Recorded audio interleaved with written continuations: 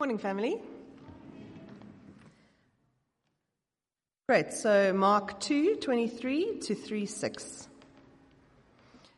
One Sabbath, he was going through the cornfields, and as they made their way, his disciples began to pluck ears of corn.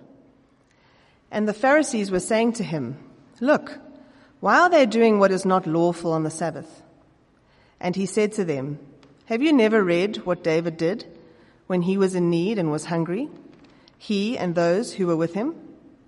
How he entered the house of God in the time of Abiathar, the high priest, and ate the bread of the presence, which it is not lawful for any but the priests to eat, and also gave it to those who were with him.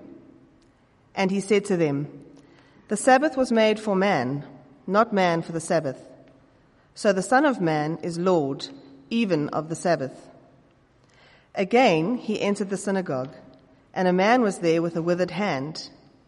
And they watched Jesus to see whether he would heal him on the Sabbath, so that they might accuse him. And he said to the man with the withered hand, "Come here." And he said to them, "Is it lawful on the Sabbath to do good or to do harm, to save life or to kill?" But they were silent. And he looked around at them with anger, grieved at their hardness of heart, and said to the man, "Stretch out your hand." He stretched it out, and his hand was restored. The Pharisees went out and immediately held counsel with the Herodians against him, how to destroy him. This is the word of God.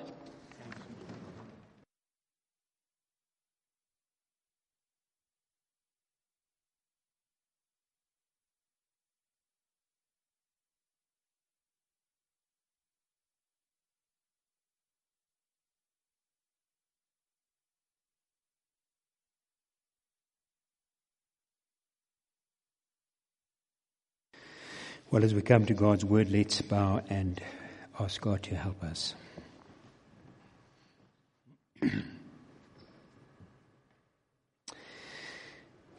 Father, your word tells us that all Scripture is God-breathed, that the author of Scripture is the Spirit of God, God himself. And Father, we have the Bible open in front of us, and so we do pray that that same Spirit may open our eyes and take away the hardness from our hearts. And we pray, Lord, that we may be drawn closer to Christ through his word and by his Spirit. And we pray this for Christ's sake. Amen.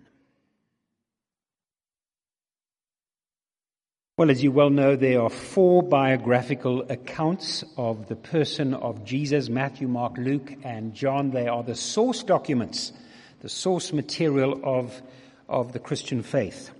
What we have in front of us here is the Gospel of Mark. Remember, the author was Mark, also called John Mark. And we meet the same John Mark in the early church in the book of Acts chapter 12 to 15. John Mark was probably an African. He was probably born in Libya, in Cyrene, and he was a scribe to the Apostle Peter. So the Apostle Peter, as you well know, was one of the closest disciples of Jesus, and Peter shared and gave the eyewitness testimony of the teaching and the acts and the works of Jesus, and John Mark was the scribe, writing down what Peter had said. In actual fact, someone said what we probably have here are the sermons of Peter, which is a fascinating thought. He was writing round about the date 65 AD, so that's about 32, 33 years after the life, the death, resurrection of Christ. They dated 65 AD just after the Great Fire in Rome, which was in 64 AD, and he was writing this just before the martyrdom of the Apostle Peter and the Apostle Paul during the brutal regime of Emperor Nero. You'll remember chapter 2 verse 3. Have a look at chapter 2 verse, not 3 verse 7.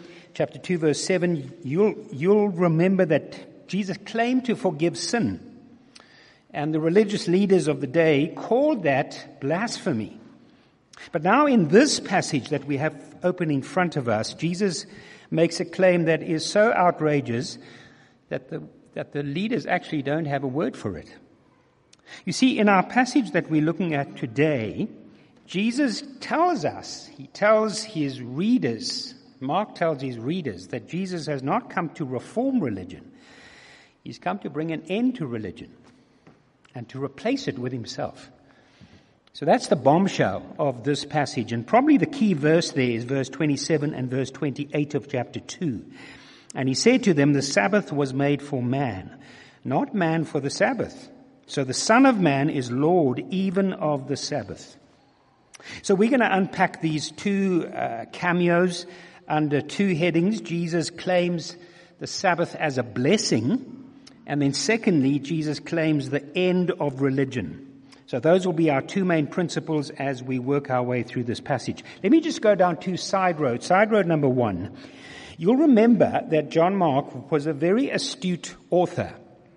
So you can read Mark's Gospel at 16 chapters in probably 1 to 2 hours. But in actual fact, the ministry of Jesus was 3 years. So John Mark was very selective in what he included. So every verse, every portion has a purpose. And what John Mark does, which is absolutely brilliant, is he's teaching us Christian truth. He's teaching us theology through narratives, through stories, true stories, which is actually a very African thing to do. Very often, African truth is taught through proverbs, through stories.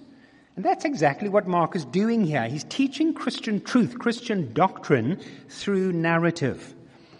You'll remember that in these opening chapters of Mark's Gospel, John Mark is really answering the question, who is Jesus? And he does that through these narratives, through these stories. And the overriding answer as you read these opening chapters is that Jesus is a man with authority, extraordinary authority. In fact, there's never been anyone like him. So quickly flip back to chapter 1. And you'll see how brilliant Mark is in using stories to convey theology. Chapter 1, verse 17, notice there, Jesus has authority over people. He says to these 4 tough businessmen, fishermen, follow me, and immediately they follow him. Chapter 1, verse 25, notice Jesus has authority over the supernatural world. He commands an evil spirit to come out of a man, and the spirit obeys him instantly. Chapter 1, verse 31, notice there, Jesus has authority over physical illness. Peter's mother-in-law is sick, and Jesus supernaturally, instantly heals her. Chapter 2, verse 5, Jesus has authority over sin. He says to the paralyzed man, your sins are forgiven, and they are. Chapter 2, verse 28, Jesus has authority over time. He says, I am the Lord of the Sabbath, and he is. Chapter 4, verse 39, you'll have to skip over a few pages. Chapter 4, verse 39, Jesus has authority not just over the supernatural world, but over the natural world, over the physical world. He tells the wind and waves to be still, and instantly they obey him. Chapter 5, verse 41, last one, 5, verse 41, Jesus has authority over death itself. He tells a young girl to rise up, and she does. So John Mark is using narrative to show us, not just to tell us, but to show us that Jesus has authority. Can you imagine anybody else having the authority of Jesus? Muhammad never claimed to have that authority. Buddha never claimed to have that authority. Of course, the Beatles said that they were more popular than Jesus.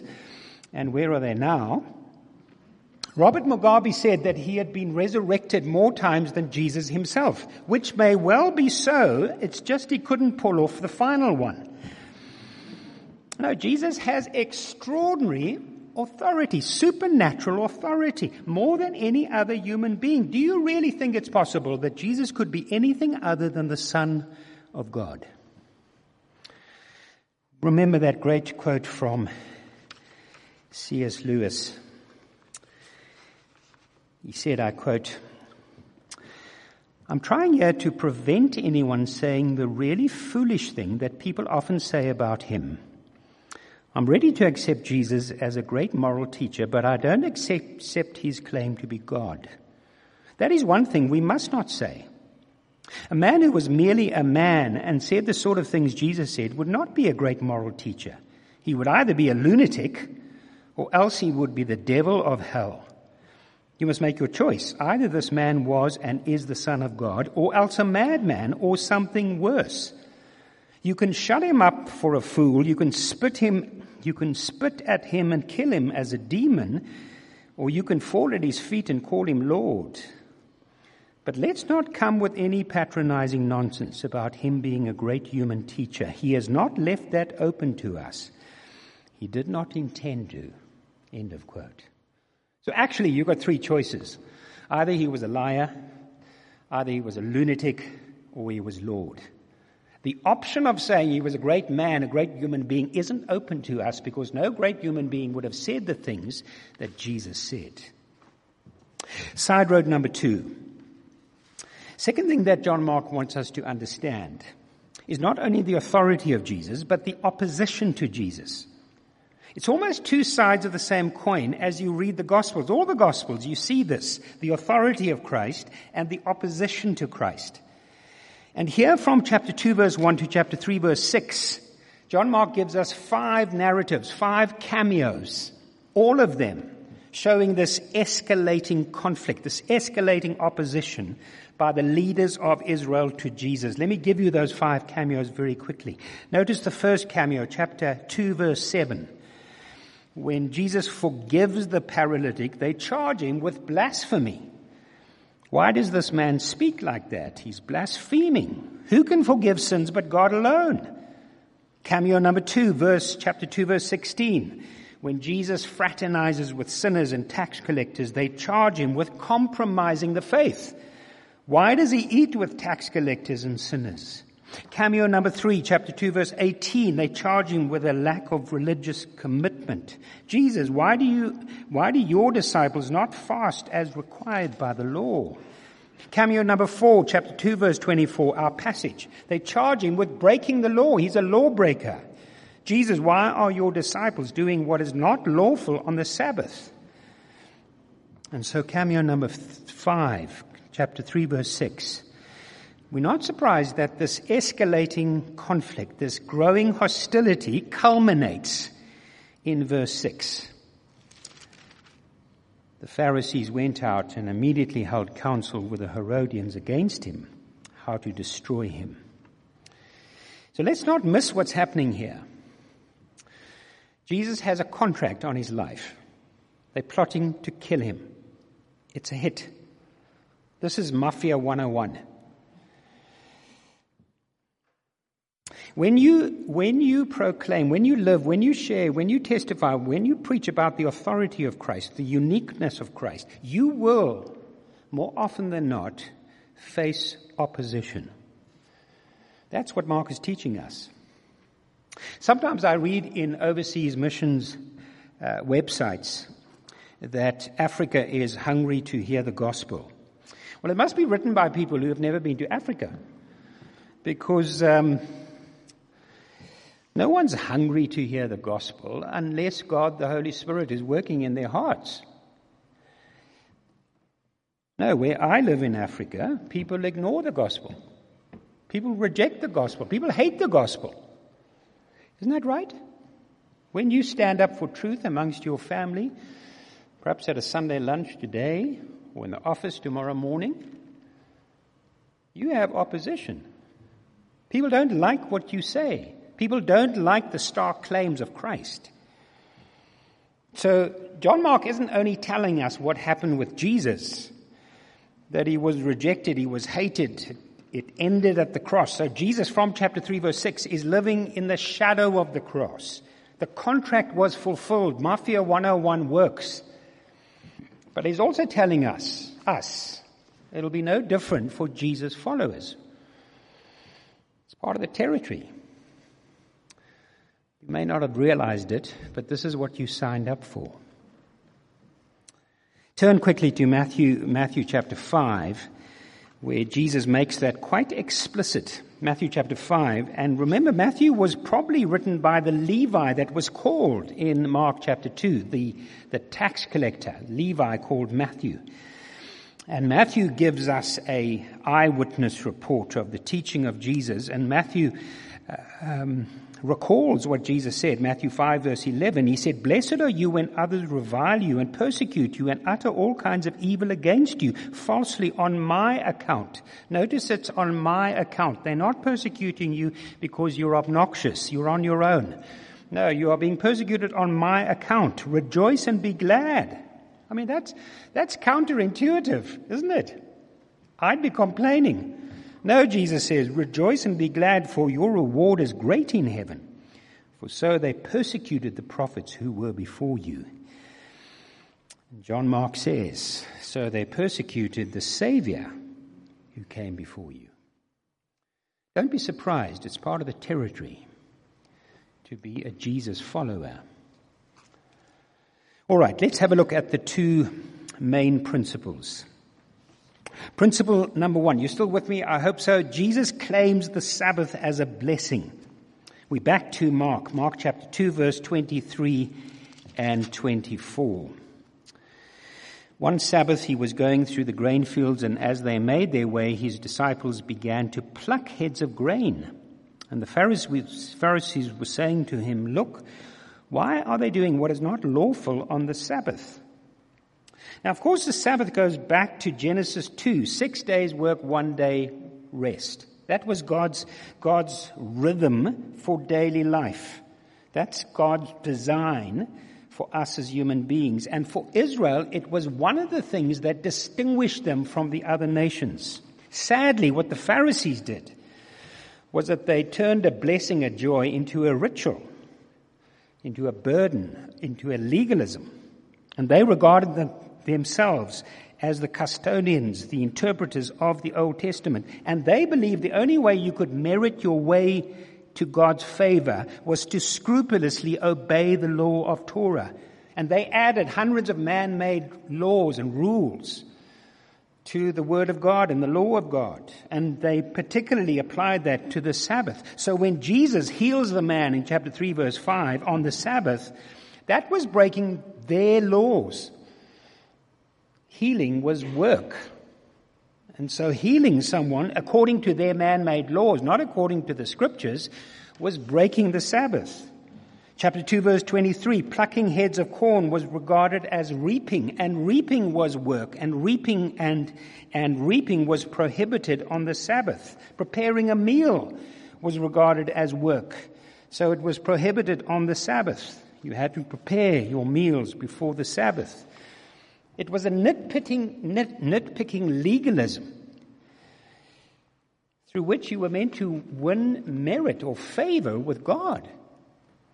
For instance, let me give you just one obscure example. If a wall fell onto someone, this is how detailed they were. This is how legalistic they were. If a wall fell onto someone, you could dig away the rubble to see if he was alive or dead. If he was alive, you could drag him out.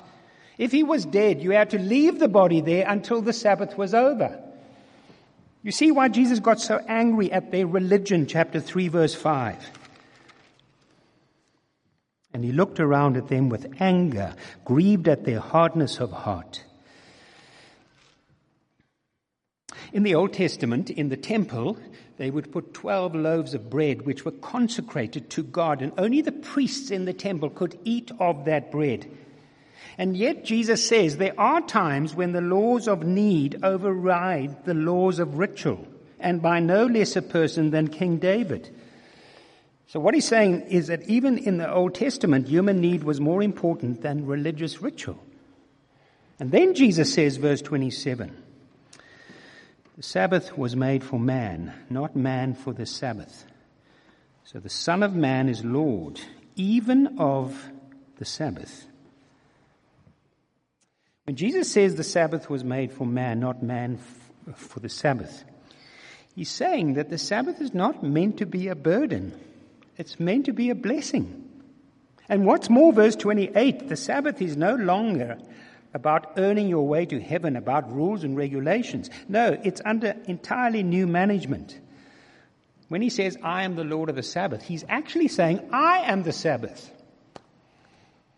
Now let me just step back for a couple of moments and look at the original purpose of Sabbath so that we can understand what Jesus is saying here. The original purpose of the Sabbath wasn't about countless rules and regulations. It was meant to be a blessing, not a burden. Turn with me to Deuteronomy chapter 5. Deuteronomy chapter 5. Here we have the original instructions from the Ten Commandments about the Sabbath. Deuteronomy chapter 5, and I'll read from verse 12 to 14. Observe the Sabbath day to keep it holy, as the Lord your God commanded you. 6 days you shall labor and do all your work, but the seventh day is a Sabbath to the Lord your God. On it you shall not do any work, you or your son or your daughter or your male servant or your female servant or your ox or your donkey or any of your livestock or the sojourner who is within your gates, that your male servant and your female servant may rest as well as you. Imagine never having a rest from work. Imagine being on an endless treadmill with no off button. Perhaps that's how you feel this morning. Well, God in His goodness, in His kindness, He established a day of rest, 1 out of 7. So for most of us, that means 5 days at the office or 5 days on Zoom at home. And the 6th day, we're doing chores and shopping and maintenance, and 1 day rest. 1 day when we cease from our labors, cease from our striving. 1 day when we take a break and we remember who God is and what He's done for us. The word recreation is the idea of being recreated, of being refreshed, of resting so that Monday morning we have energy, new energy to work. And notice verse 14, it wasn't just meant for us, it was meant for our employees, our staff, our family. In the days of Charles Dickens, we were at school together, by the way, and he wasn't that bright. In the days of Charles Dickens, it was the working class who desperately needed this commandment. My guess is that in our day, it's the professional class and the business class who desperately need to remember this commandment. I sometimes hear of professional people who work 7 days a week, week after week after week. Interesting that in the 1920s in communist Russia, they did away with the 7-day week and they established a 10-day week, 9 days work, 1 day rest, so that they could increase productivity. It was quickly abandoned because productivity plummeted, obviously. We've all had times where we've had to work 7 days, 10 days, 14 days at a stretch, at the end of which you feel motherless, don't you? You feel absolutely wiped out. You feel dehumanized. You see, 6 days work, 1 day rest is an enormous blessing to us. And I must be honest and say I have not always kept it, sadly. Let me draw out 2 principles. Number 1, what we have here is religion versus the gospel. So in these 2 cameos, we don't just have 2 different viewpoints, 2 different opinions. No, we have 2 different paradigms. The Pharisees, it's religion. And religion has to do with commands. Most people in this world who believe, those who believe that there's a God, they believe that you relate to Him by being good. In fact, you need to be very good. Now, there are millions of variations of that religion. But the fundamental basis is that there's a code of conduct and you need to keep it. The logic is, if I perform, if I obey, then I will be accepted. That's the one paradigm. It's religion. It's based on commands. The other paradigm is the gospel, which you remember from chapter 1 is not commands. It's news. That's the nature of the gospel. It's not commands, it's news. It's good news. Not of what we do, but what Christ has done for us, what God has done for us in Christ. So I'm accepted not because of what I do. No, I'm accepted because of what Christ has done for me. That's the news of the gospel. In 1981, there was a movie called The Chariots of Fire. It was a historical drama, and it was about two British athletes in the 1924 Olympic Games. The one was called Eric Liddell. He was a devout Scottish Christian, and the other was Harold Abrahams, who was an English Jew. So at one level, the movie was about Liddell not running on the Sabbath and losing the opportunity to win a gold medal. But at another level, the movie was actually about identity. Both of them were trying to win gold medals. But Abraham did it to prove himself. So at one point, speaking about the 100 yards he was just about to take part in, he said, I've got 10 seconds to justify my existence. Liddell ran for the glory of God. That's why he said to his sister, God made me fast, and when I run, I feel his pleasure. So Harold Abrahams was weary even when he rested. Eric Liddell was rested even when he exerted himself. Why? Because there's a work underneath our work that we really need rest from. It's the work of self-justification. It's the work that often leads people to the refuge of religion, self-justification. So my identity, my security, my self-justification is found in obeying the law. It's found in proving to myself, proving to others that I'm a good person, good enough for God. That's the work underneath the work. The problem is, it's never finished. It never ends. It's only finished when you rest in the finished work of Christ. So at the end of the great work of creation, God said, it is finished, and he rested. At the end of the great act of redemption, the Son of God said, it is finished, and we rested. You see, it's the work under your work which makes you really weary. Trying to be good enough for yourself, trying to be good enough for others, trying to be good enough for your family, trying to be good enough for your in-laws, trying to prove yourself, justify your existence. My dear friends, it's only in the cross, it's only in Christ that you will find rest. Christ has lived the life you and I should have lived. He has obeyed the law perfectly. Christ has died the death that we should have died. If you rest in the finished work of Christ, you'll know that God is satisfied with you. And you can rest. A woman came to the great preacher Charles Spurgeon one day, and she said to him, Dr. Spurgeon, I just want you to know that I have been perfect for 3 months. And Dr. Spurgeon very wisely said, Madam, you must be very proud of that. Number one, she was lying. Number two, she's into religion, isn't she? And you only find rest when you rest in the finished work of Christ. Principle number 2, what we have here, have a look at verse 28. Is not just a contrast between religion and the gospel, but we have deep rest. When Jesus says, verse 28, I am the Lord of the Sabbath, he's actually saying, I am the Sabbath. So the word Sabbath means deep rest, deep peace, shalom, state of wholeness, of flourishing, of health. Doctors will tell you, you don't just need short naps, no, you need deep sleep, REM sleep. So the day of rest, the seventh day, is just a nap.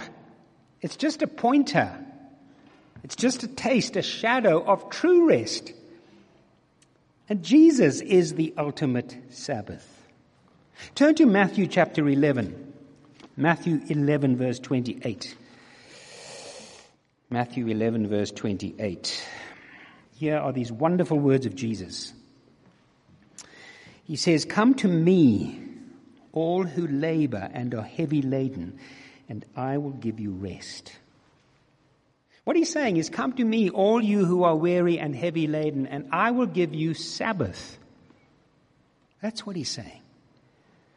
So he's not just talking about a day of rest. He's not just talking about giving you a break, taking away the stress or the anxiety of life. No, he's talking about rest from your sin. He's talking about rest from guilt. He's talking about rest from struggle. He's talking about a rest from striving, a rest from proving yourself, a rest from self-justification, a rest from your DIY religion. I will give you Sabbath. Remember that quote from the secular author Douglas Copeland? Great author. He wrote the book Life After God. And this is what he said. I quote, "And here's my secret. My secret is that I need God and that I'm sick and can no longer make it alone. I need God to help me give because I no longer seem to be capable of giving, to help me be kind as I no longer seem capable of kindness, to help me love as I seem beyond being able to love." Jesus says, "Come to me, all you who are weary and heavy laden, and I will give you Sabbath." Deep rest. He's the only one who can satisfy the deep longings of our soul. All right, principle number 1 was that Jesus claims the Sabbath as a blessing. Principle number 2, Jesus claims the end of religion. Let me read from chapter 3, verse 1 to 6, back to Mark's Gospel. Back to Mark's Gospel. Let's find it. Chapter 3, verse 1 to 6.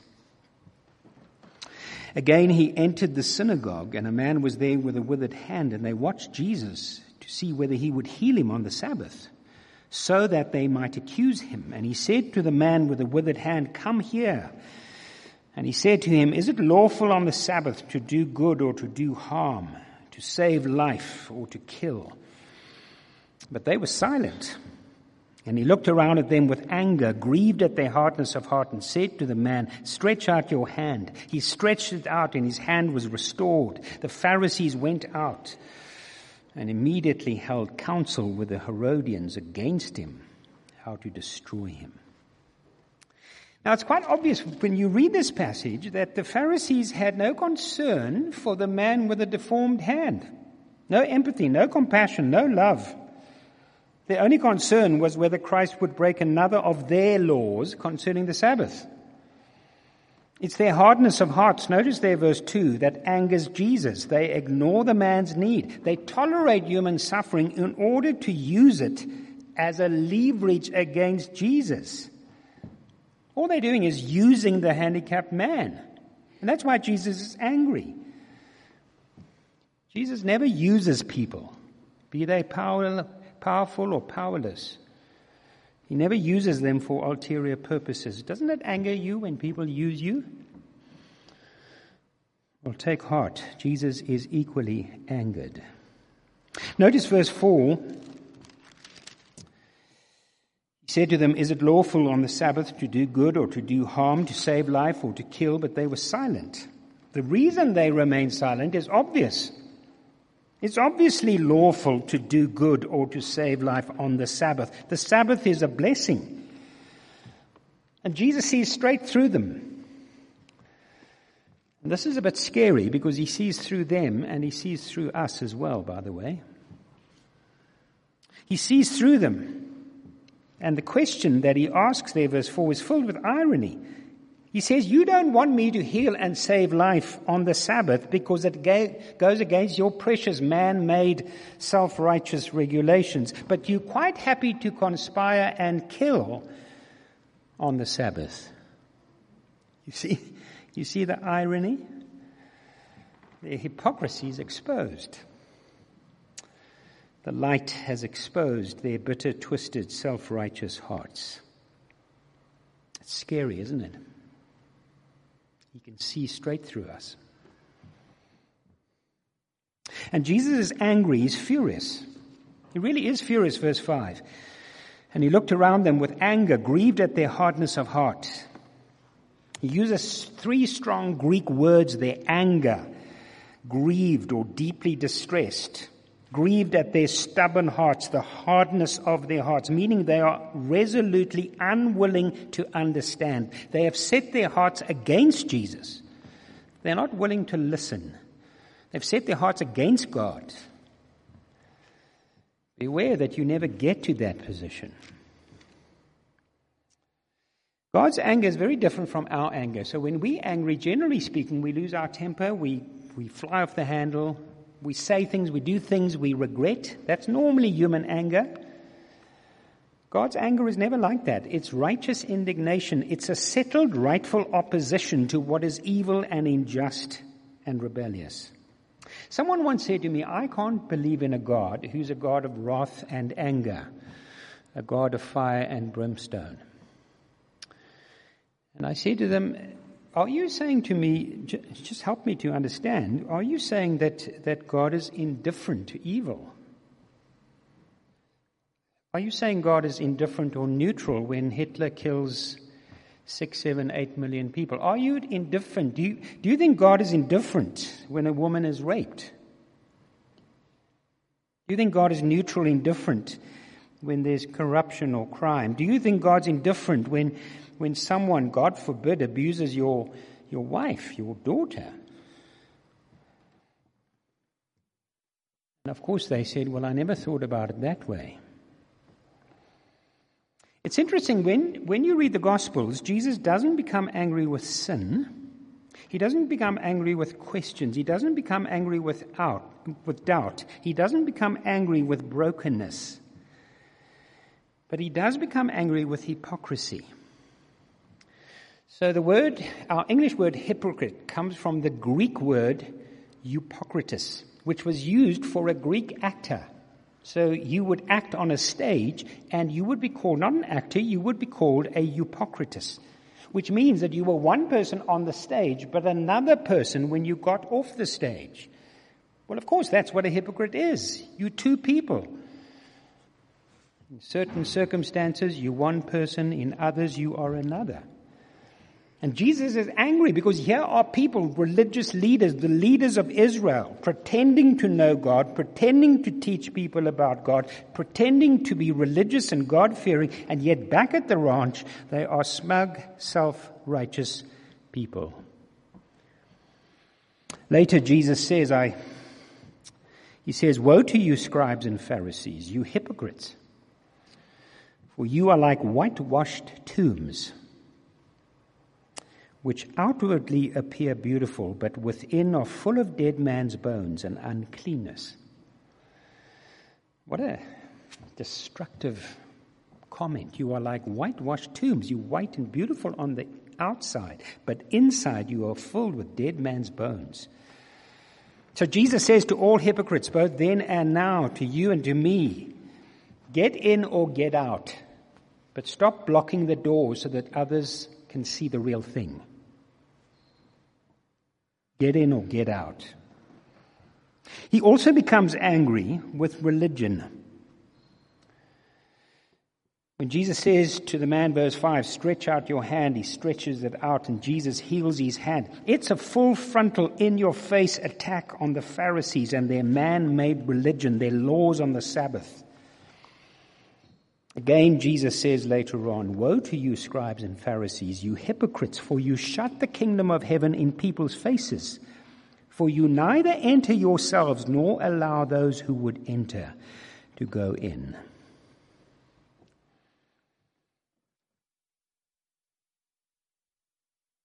Let me close and say, Jesus in these two narratives, these two cameos, is not saying, I've come to reform religion. He's not saying that. He's not saying, I've come to give you a better religion. He's not saying, I've come to give you the best religion. No, he says, I've come to bring the end of religion and replace it with myself. I've come to abolish religion. Imagine a conversation in the early church between a Christian and her pagan neighbor in Rome. Oh, says the neighbor, leaning over the fence at the back garden, I hear you are religious. That's great, you know. Religion is very good. It's a good thing. Where is your holy place or your temple? And the Christian says, well, we have no temple because Jesus is our temple. No temple, says the neighbor, but where do your priests work and do their rituals? Well, we don't have priests to mediate the presence of God, says the Christian. Jesus is our priest. No priest, says the neighbor, but where do you offer your sacrifices to acquire the favor of God? And the Christian says, well, we don't need a sacrifice. Jesus is our sacrifice. And the pagan neighbor says, well, what kind of religion is that? And the Christian says it's no kind of religion at all. Well, let's pray.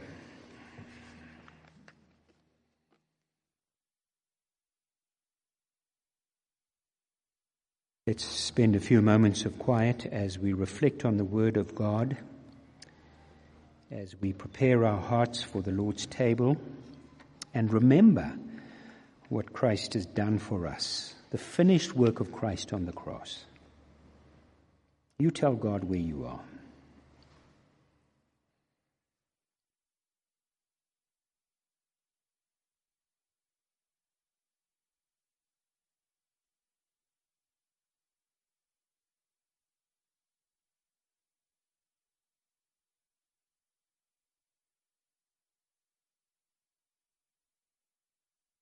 Father, we do pray that we may be convicted by your word and by your Spirit. Will you forgive us when we've tried to earn our way to heaven?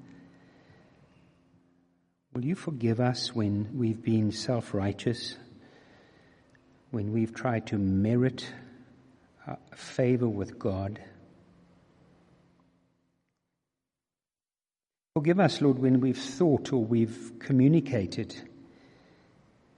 that Christianity is a religion and not a relationship with Christ. Forgive us, Lord, even as your children, when sometimes we strive to earn your favor, not remembering the finished work of Christ on the cross.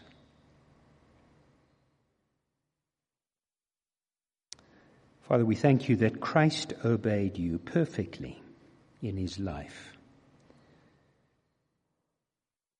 Christ died in our place in his death.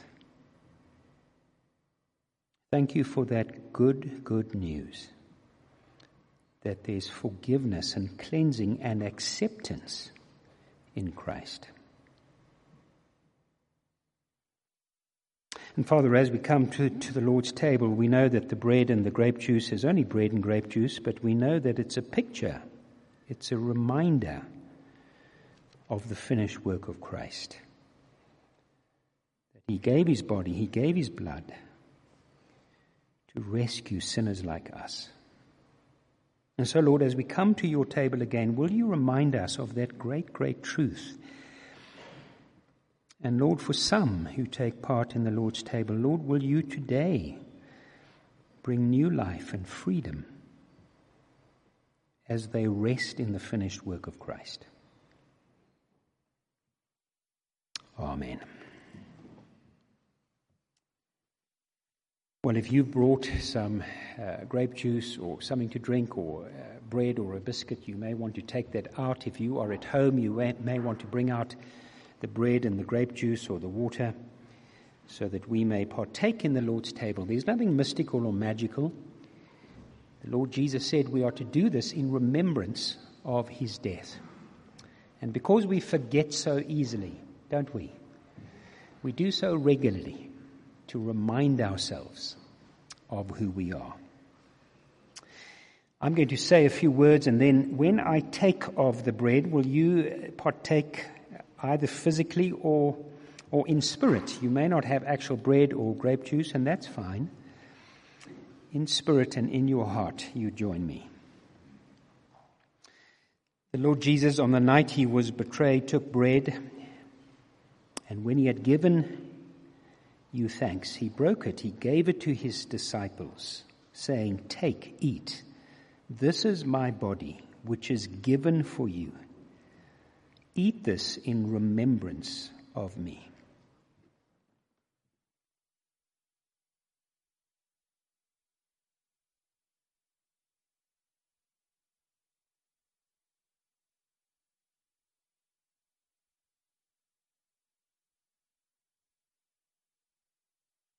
In the same way, after supper, he took the cup, and when he had given you thanks, he gave it to them, saying, "Drink from this, all of you, for this is my blood of the new covenant, which is shed for you.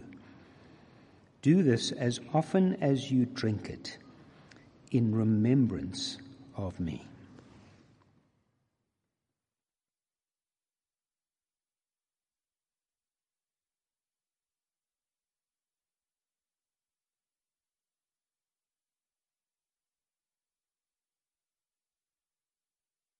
And Father, once again, we thank you for your amazing love, your amazing grace, your amazing mercy, that you should take the punishment that we deserve, that Christ should quench the wrath of God so that we may be forgiven. Father, we thank you for the substitutionary atonement of Christ.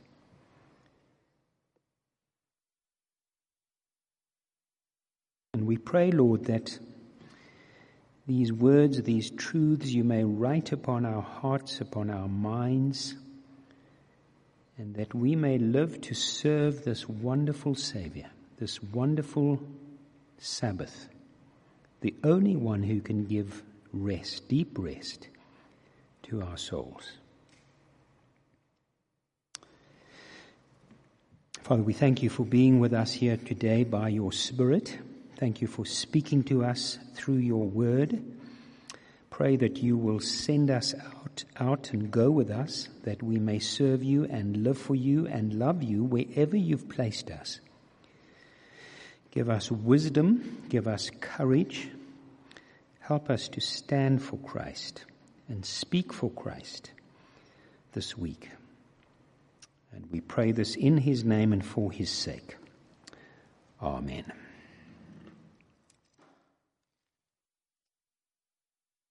Well, again, it's been so good to have you here with us this morning in the auditorium, also online. We'll be back next week, God willing. If you can read the portion from Mark chapter 3 from verse 7 onwards, and we'll be picking up again next week. God bless you and have a good week.